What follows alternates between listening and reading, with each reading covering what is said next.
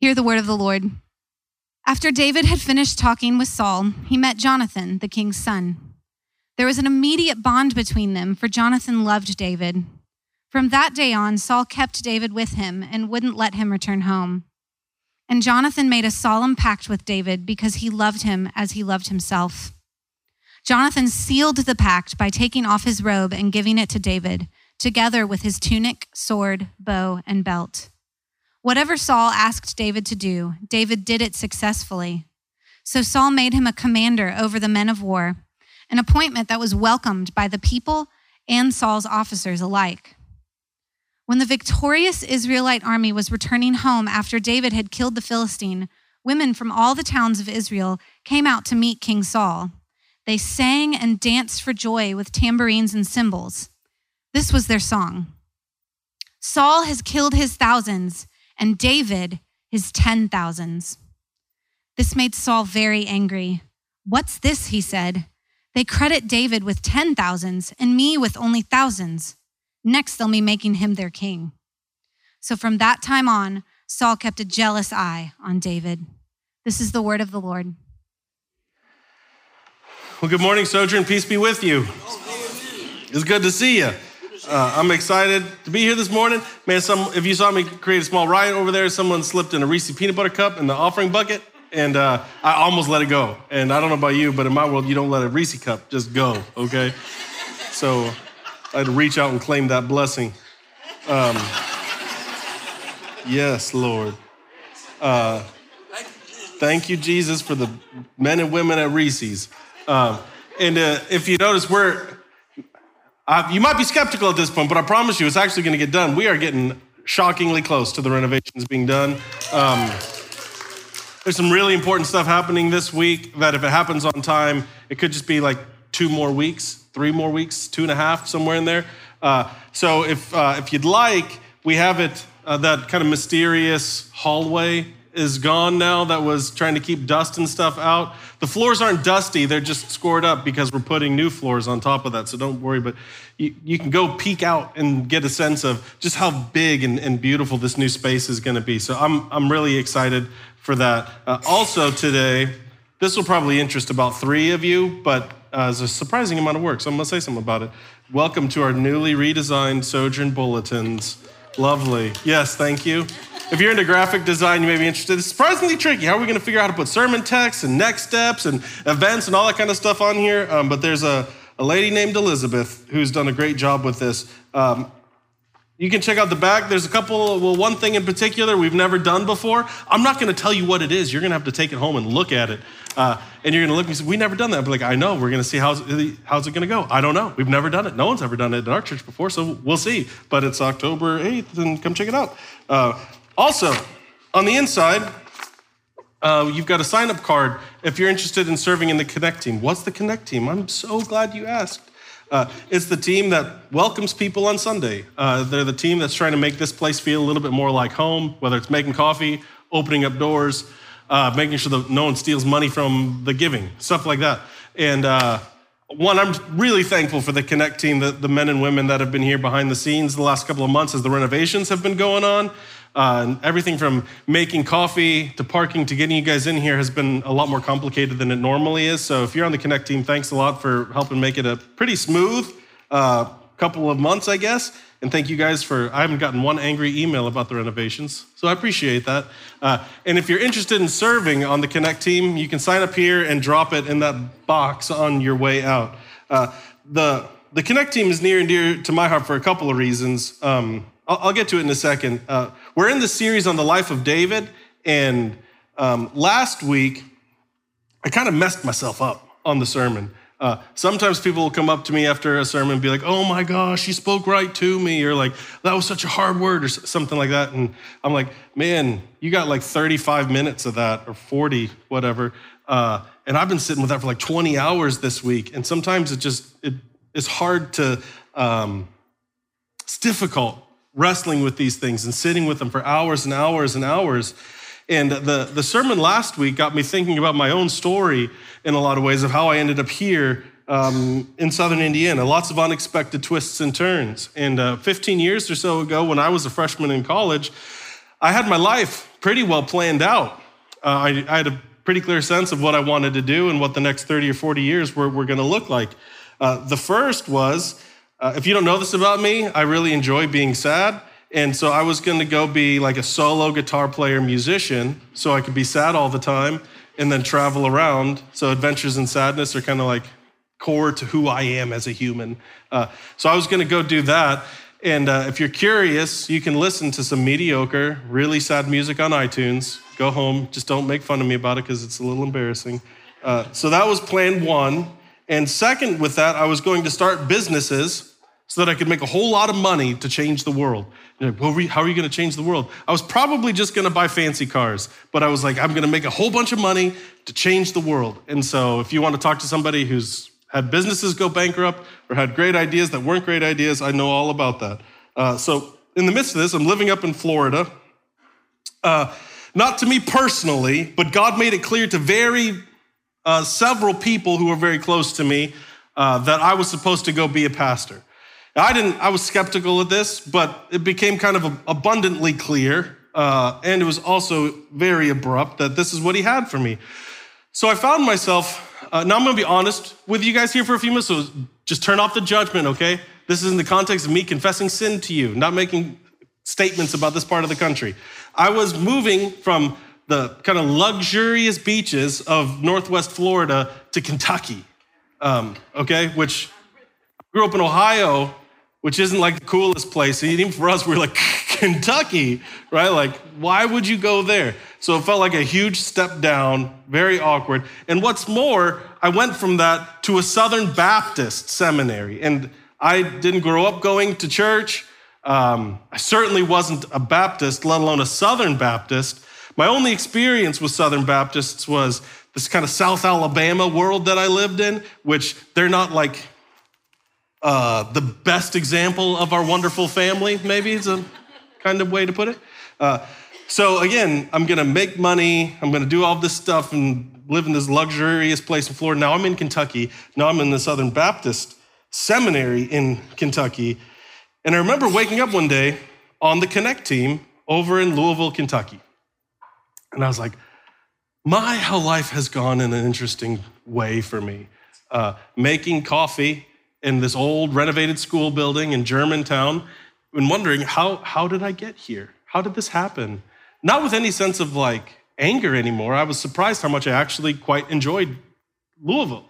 And for my wife and I, it felt like home. And all of a sudden, Kentucky felt cool, right? It was like, we're from Kentucky and we're going to get shirts and we're going to get stuff, right? Like Kentucky.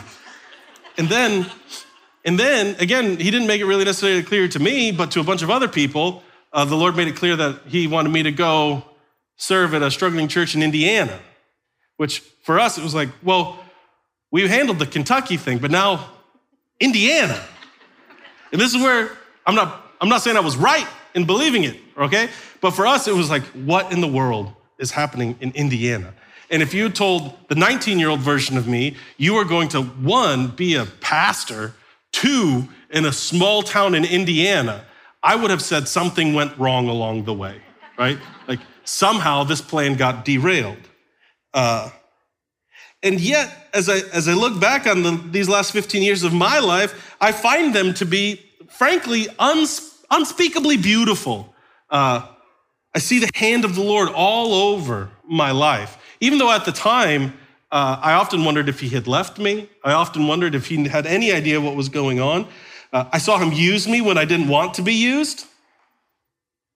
I saw him taking me places where I didn't want to be.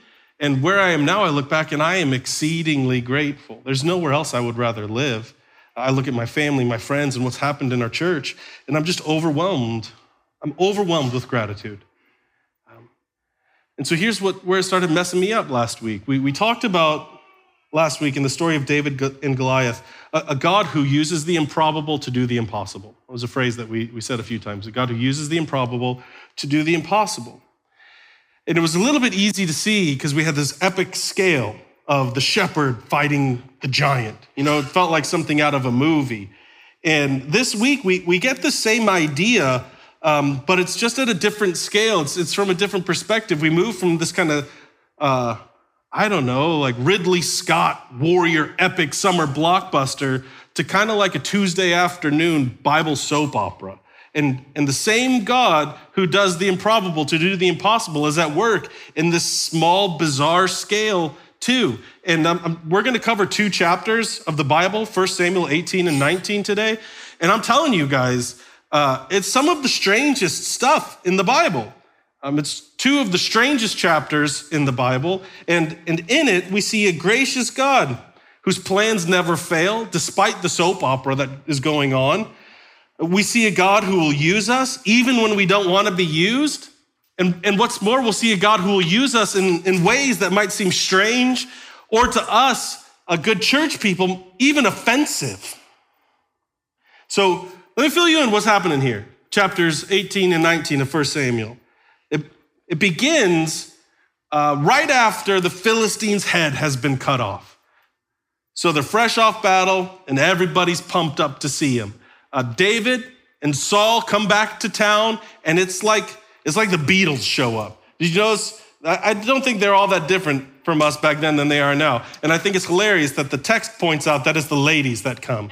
There's a crowd of women that come, and what are they doing? They're screaming, they're dancing, they're beating tambourines. And can you imagine what it'd be like to be David, a teenage boy who spends most of his time with sheep, and he comes home and all of the girls are screaming and shouting at him, right? It's like, you gotta be living the dream a little bit here, David.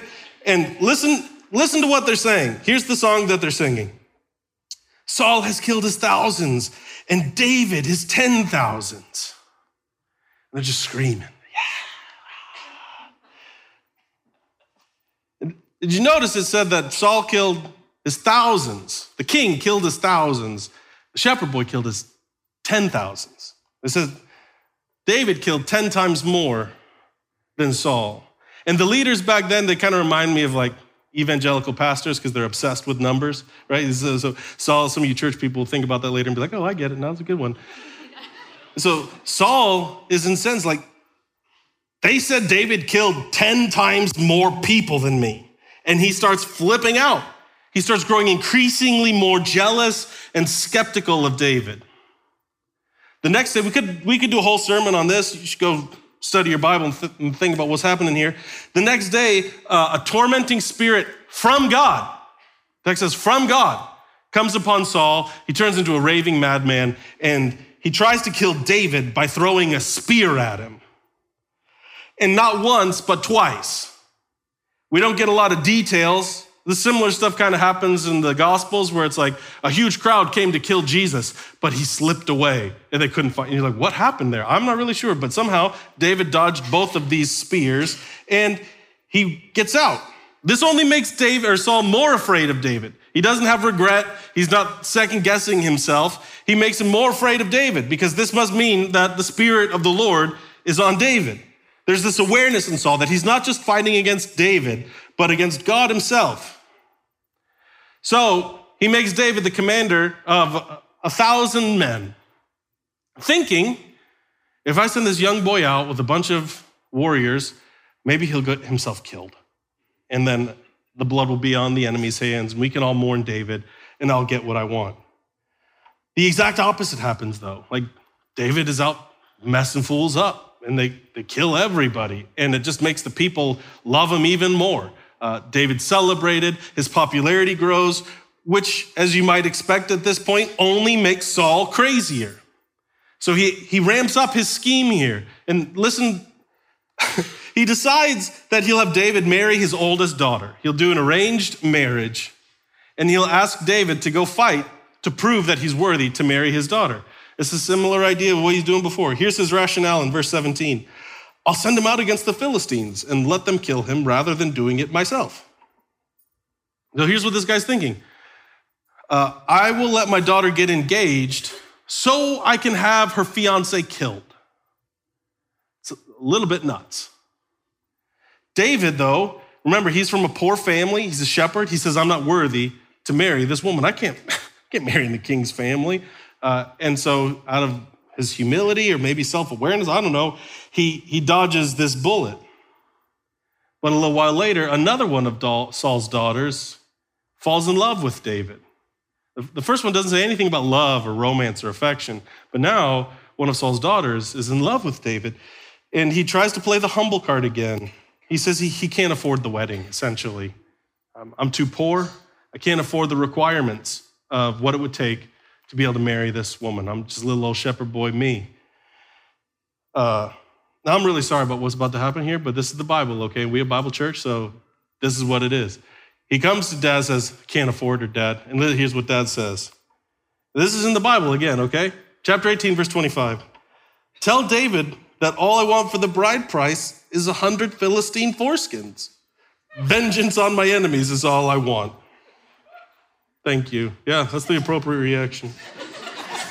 But what Saul had in mind was that David would be killed in the fight. Stunning lack of creativity on Saul's part in some ways. I'll throw a spear. That didn't work. I'll try throwing a spear again. I'll have David lead some armies to get him killed. That didn't work. Let's try it again. That didn't work. Well, let's give David some crazy mission here and see if that will work. So he gives him this totally bizarre request, right? 100 foreskins. If you don't know what that is, ask somebody, because I'm not explaining it. So what does David do? And thankfully, the Bible gives us no details on this. It says David went out and got 200 foreskins and brought them to Saul. Which, like, how do you deliver that, right? Like, I'm sorry, man. It's in the Bible, okay? So he does it. And Saul loses it. Saul, from this point on, stops being indirect and begins explicitly plotting to kill David. No more of this indirect scheming stuff. He sends soldiers at one point.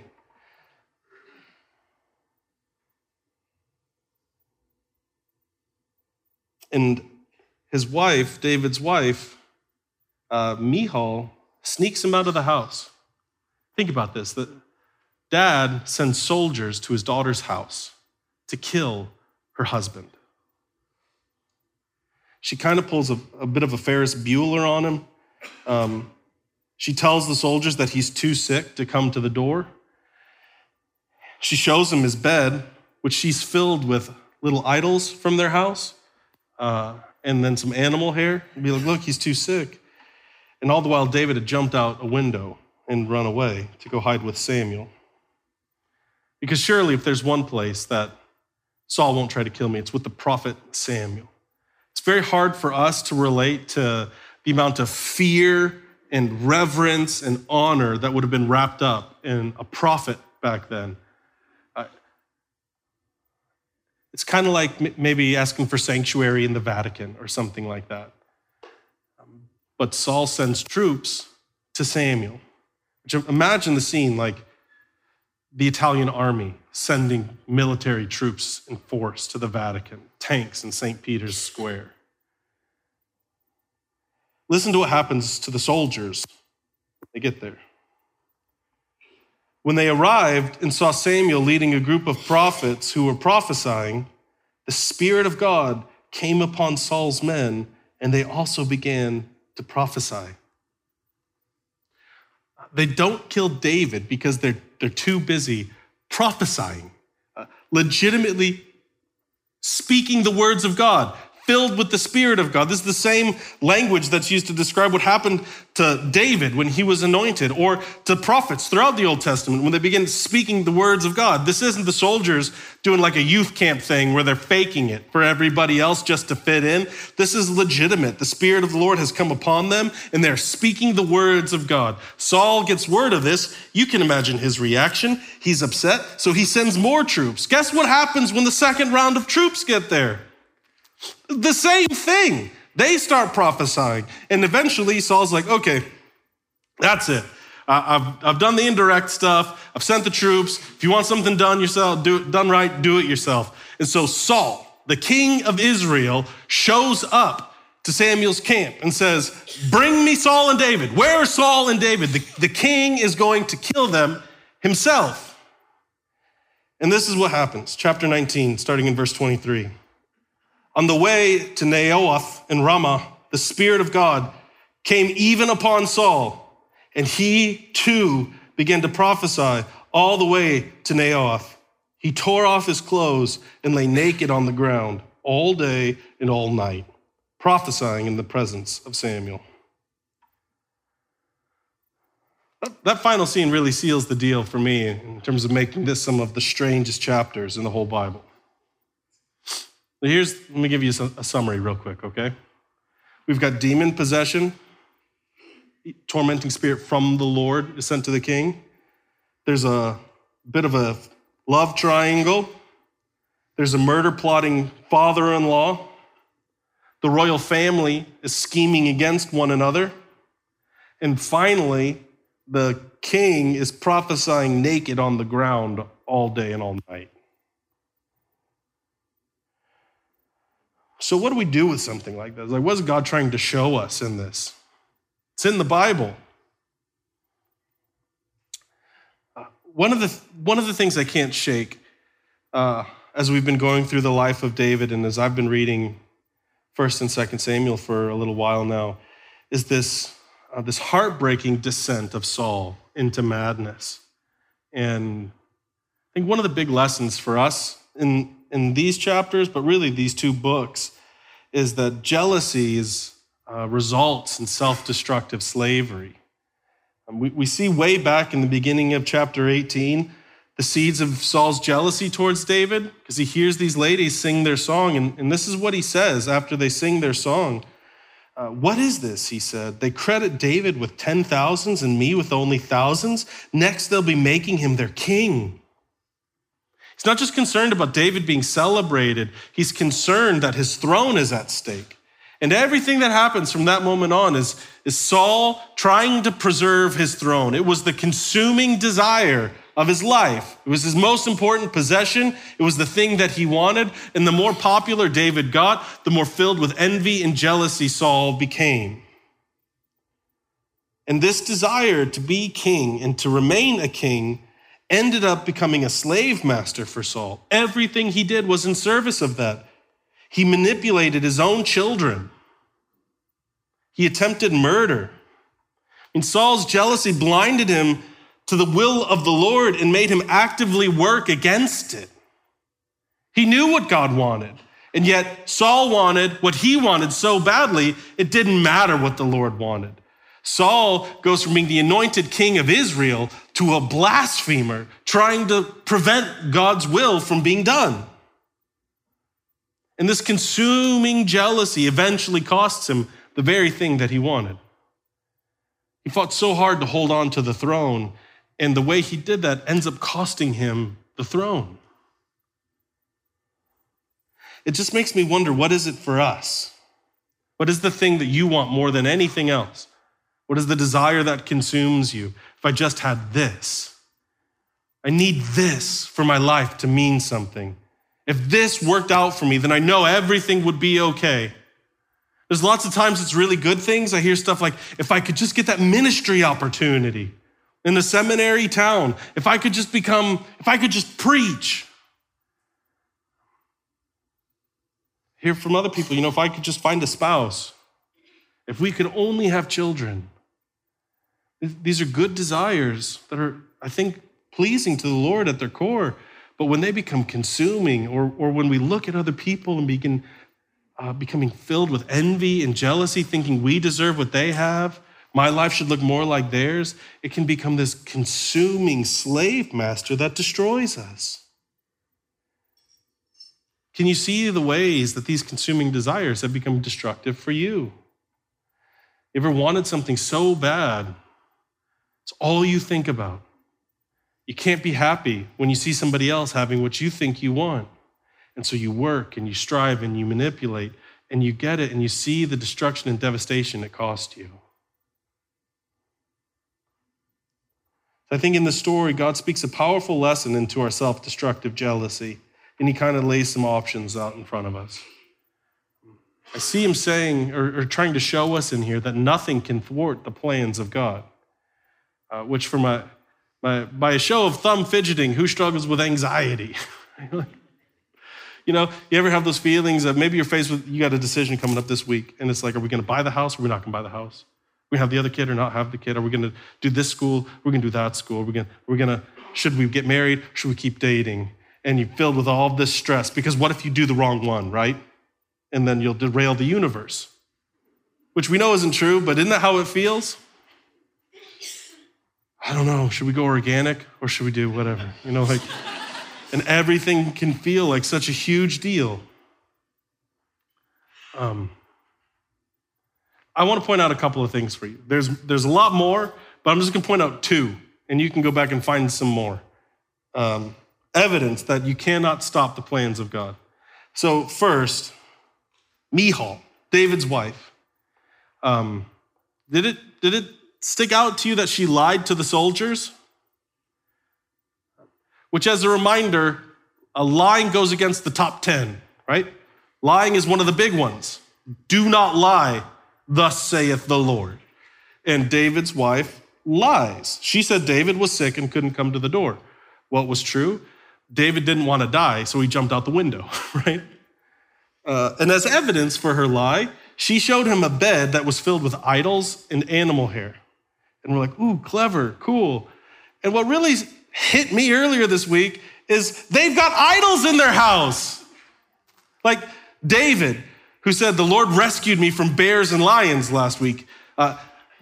David, who had the Spirit of the Lord come upon him when the prophet of the Lord anointed him. David, who filled with the Holy Spirit, killed Goliath, went home and worshiped his idols.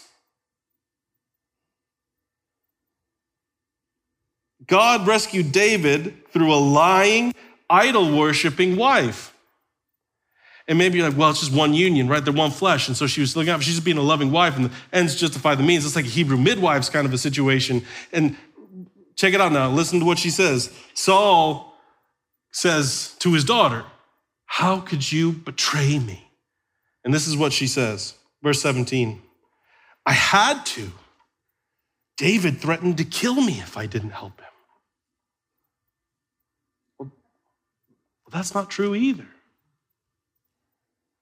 I'm not endorsing lying, and I'm not saying you should worship idols. I'm not saying if you're a liar and an idolater, don't worry, God will use you anyway. What I'm saying is that a lying, idol-worshiping person was used by God to fulfill God's plan to make David a king. She was in blatant sin, and God still used her.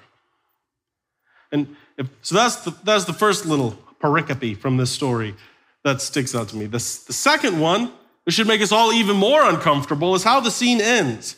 Not just because, whatever, naked king rolling around prophesying, that's uncomfortable. But this is the king who is hard-hearted and dead set against the plan of God. He's trying to murder God's anointed one. And what happens? God fills him with his Spirit and makes him prophesy. God speaks his own Spirit-empowered words through this awful, sinful maniac. What this is showing us is that nothing can stop God from achieving God's plans. And God will achieve his plans however he wants, using whomever he wants. Consuming jealousy will lead us to live as enemies of God, which, just to be clear, will not stop God's plan.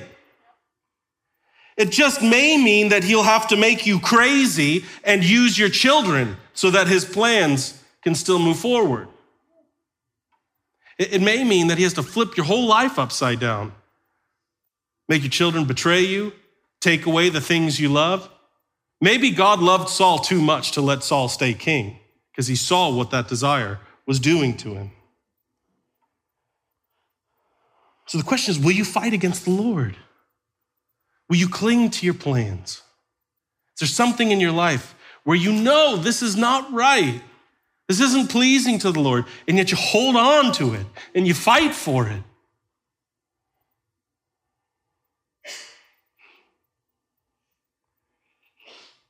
And if so, there's a good chance that you will be crushed by the will of God. His plans will not be stopped, and he loves you far too much to allow you to remain in slavery. Or will you trust his plan, even when it takes you places that you didn't plan? And we get this beautiful picture in the story that I think speaks to a longing that we all have and shows us a better way than Saul clinging to his rights and demanding his own way. And I think this is speaking, I don't know how else to say it. I think everybody wants a Jonathan. Everybody wants somebody like Jonathan. Saul's firstborn, the legal heir to the throne of Israel. Here's what happens when Jonathan met David right after David kills Goliath. After David had finished talking with Saul, he met Jonathan, the king's son. There was an immediate bond between them, for Jonathan loved David. Jonathan made a solemn pact with David because he loved him as he loved himself. He loved David as he loved himself. He was devoted to him and committed to him. At one point, Jonathan comes to Saul and says, "How can you kill David? He loves you. He's been loyal to you. He's done nothing but wonderful things. He's done all you've asked of him." Jonathan remained committed and devoted to David, even when Jonathan realized the Spirit of the Lord was on David and not on him. What does that mean? He remained committed to David, even when he realized David would be king, not me. Jonathan sought the Lord, not his position. Jonathan did not fight the will of the Lord, even when it meant radically changing the course of his life. Instead, Jonathan emptied himself of his rights and devoted himself to David so that David could become who God wanted him to become. Don't you want that? Don't you want a friend who will love you as you love yourself? A friend that isn't out to use you or manipulate you, where you aren't a means to their end? Someone who will be devoted to you, who their big desire for you is for you to become who God wants you to be. And that determines the way they love you, the way they care for you, the way they show up for you. I think everybody wants a Jonathan. And I'm in my mid-30s, and I feel relatively certain that few of us are going to have a friend like Jonathan. And I think that's on us, not on those people out there. I can't imagine loving somebody the way Jonathan loves David, laying my rights down like that, being so about somebody else. Everyone wants a Jonathan. But I think the really good news is even though you may not have another friend like Jonathan, everyone can have Jesus. Not an idealistic person, not some, dream of this ideal other individual who will meet every one of your needs, and a real human being in Jesus. Think about this for a second. Jesus, the King of the universe, left his throne to come to us. He laid down his throne for the sake of coming to us. And he came, as Mark tells us, not to be served, but rather to serve. He emptied himself of all of his authority so that he could love us. The Gospels will say Jesus loved us in the same way that God loved Jesus. Instead of a throne, Jesus took up a cross. Because he trusted God, he was devoted to us and are becoming all that God has for us. And after his resurrection, he decides to make his home in us. So the Spirit of God doesn't work now like he did back then, where there'll be some select, wonderful individual where the Spirit descends. Now, by faith, anyone who calls upon the name of Jesus, he makes their home, his home in their hearts. The Spirit of the Lord is upon all of us who trust in Jesus, which means we are new creations, which means we can be free from self-destructive, enslaving jealousy. In Jesus, we can see the plan of God, which means first, yes, you will suffer. Sometimes we get, visitors will come to church and be like, "Why do you guys talk about suffering?" And we're like, because we live on earth, right? Because we're humans surrounded by a bunch of other humans and life is tough. Yes, you may suffer. Any church or religion that tries to give you a way where there's no suffering in life, I would run away from that place. Yes, you may be led places that you don't expect, but this is the promise in the life of Jesus. After every crucifixion, there's resurrection. And if you flip that around, there is no resurrection without crucifixion. So listen to me, you cannot thwart God's plan, but you have a better friend than Jonathan in Jesus. You may not get what you think you want, like a successful music career and an empire of money and small businesses. But are you old enough yet or aware enough to be just a little bit skeptical of your desires? You got the thing you wanted and you watched what it did to your life? Are you just a little bit skeptical of yourself? God offers you something much better than your dreams. He offers you himself. And so for us, willingness becomes the crucial question. God's plans will not be thwarted. What's the ride for you going to be like between this day and that? Are you willing to believe that God wants to use you? So listen, there's no more room to be like, man, I blew up my marriage and I'm just a high school dropout, or I haven't gone to seminary, or I'm just a whatever. Like all of that is done away with, okay? That's not the gospel. The gospel is the Spirit of the Lord will come upon anyone who calls upon the name of Jesus, and God will use anything he wants to do what he wants. Even you, even you. Are you a crazy, lunatic, murdering king? Oh, I'm not that bad. Well, then you're good, right? Like, you're good. Are you willing? Here's the tougher one. Are you willing to believe that he loves you? Not just confess it, right?